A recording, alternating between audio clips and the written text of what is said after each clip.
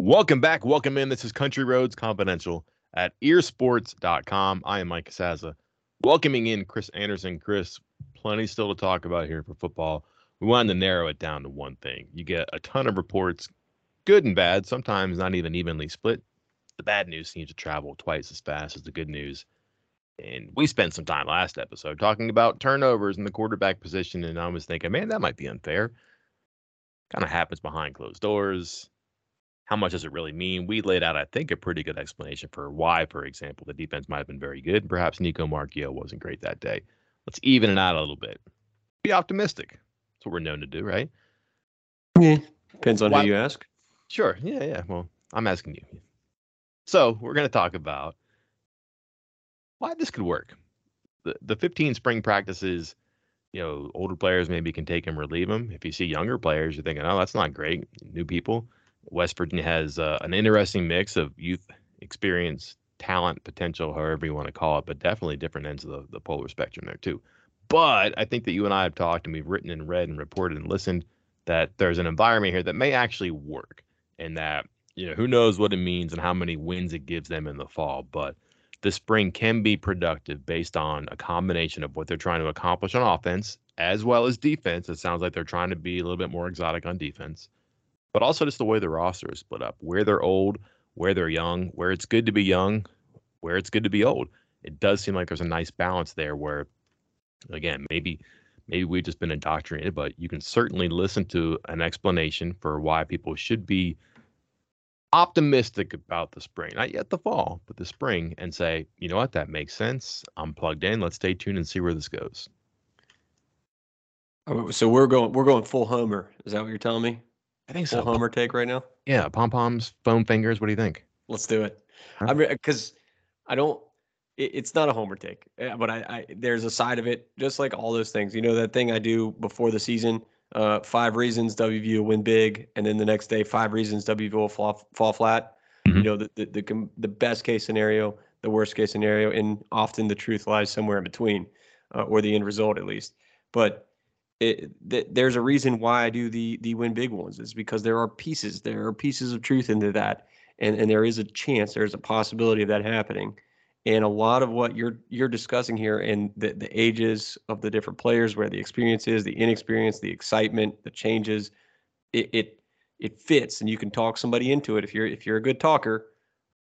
I'm not, but somebody out there is probably on this coaching staff that can convince somebody that this is a good thing, and somebody will buy it. A lot of people will buy it because offense.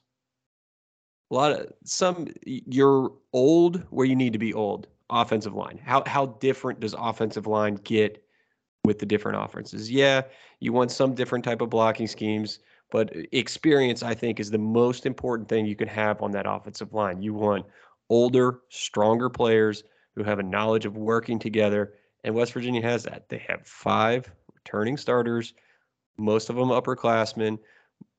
Again, all of them with starting experience, and then at receiver, you got a little bit of experience, a little bit of new guys, but something you've talked about already before was the not trying to get reps for 8 guys. You got like 4, and you're just going to pound reps into them until they get used to this offense, running these routes, getting ready for the offense. And then again, same thing with running back. You got new guys, you could split it up. Quarterback, you got 3 guys you can mold. And if you don't get one of those 3 guys, you got a 5-star transfer that is a potential to come in a month that you can mold that you've worked with before.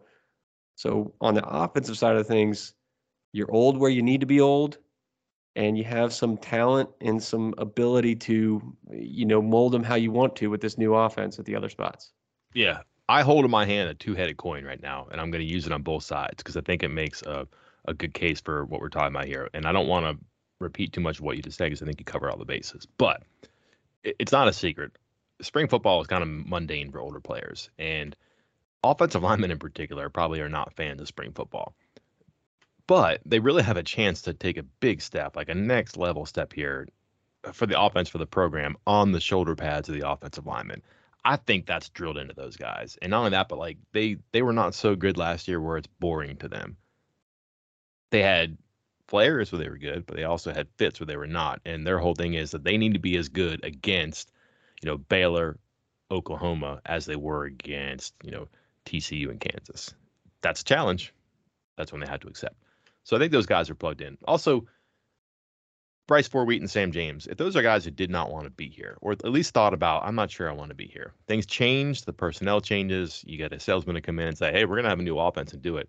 Now they're here, and they sound like they're engaged and improving and bought in on this too. And I've talked about this before. Sam James looks like a guy who's having fun. Bryce Ford-Wheat, by the sounds of it, is playing like a guy who's having fun. And then the quarterback thing, yeah, you're right, but like that's you can mold it and you can do it, but like you're not breaking habits there. And it's something Graham Harrell has talked about. It would be totally different if you were teaching Jarret Doege this offense, or Austin Kendall this offense, or just some guy who was an incumbent who had a lot of experience. But you're teaching kind of blank slates here, so it could work. Like they're having new lessons on from empty books or into empty books, and they're just kind of sitting there going, okay, I'm writing this chapter right now. I'm not overwriting something else. I'm not erasing something else I've learned. There might be some mechanical things or some terminology things, but like it's not from experience in college games by and large. Maybe Garrett Green, but what he did was so different that I think he can learn this pretty well, pretty quickly. And then where you might fight people on offense, where you might like, I don't know, because it is boring and it is old.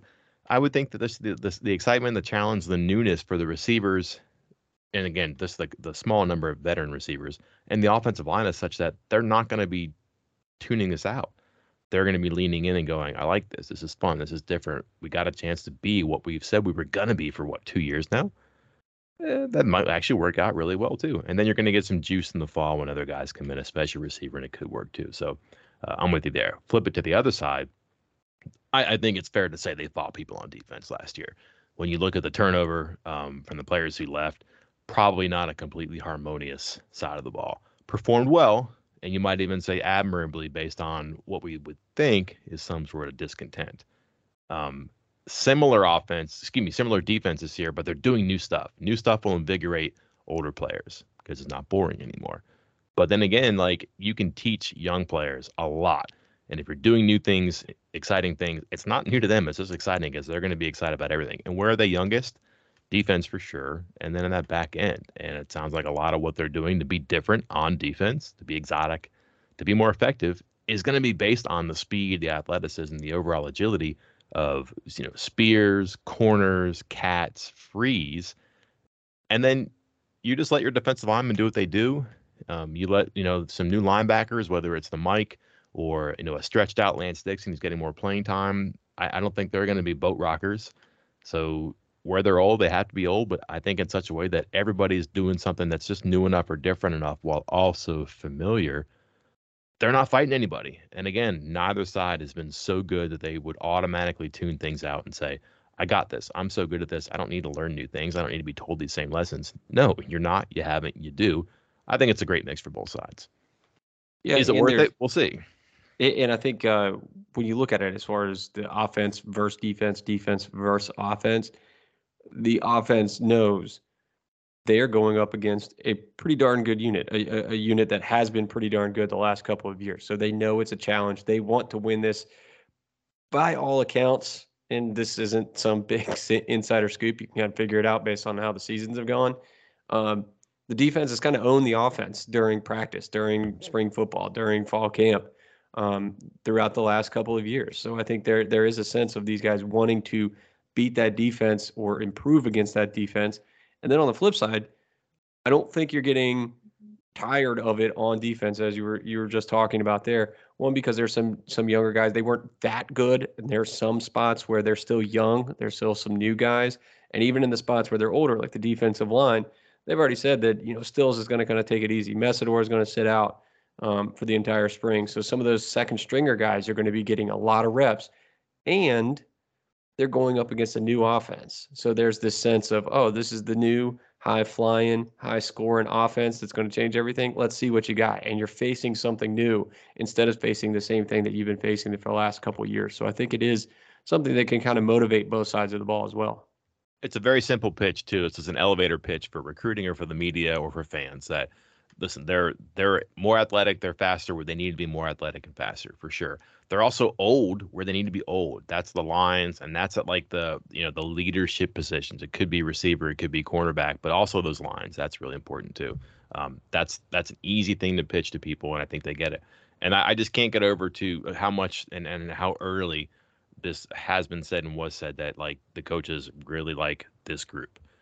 That means who's here, and that means by extension who's not here. And I think you had some people who were disruptive in some regard or who were maybe prohibitive toward progress, and they're out of the way right now. And again, doesn't mean that they're going to go from a 6-6 team in the regular season to 8-4. No, but it means that they kind of feel like that some of the issues that might have stood in the way from being or getting to who and where they wanted to be no longer here. And which means the excuses aren't too, or the explanations aren't too. But I think you would take that at the end of March. Absolutely. Well, take that, Chris. We're under 12 minutes today. We had to make up for that, what was supposed to be a 10-minute podcast that turned into a 30-minute one yesterday. So I don't think anybody complained. Mm. I could draw it out here just so we're over 12 minutes. Oh no, we're gonna put the ads in. It's gonna be over 12 minutes. There you go. That's what I was about to say. Do we get an ad bump at 12? Is that what it is? Well, we're at 11:20 right now. It's not my fault if it goes over. We got to pay the bills, and because of that, we'll keep coming back. We'll do this again sometime soon. Until then, I'm Mike Casazza. And I'm Chris Anderson. We will talk to you next time.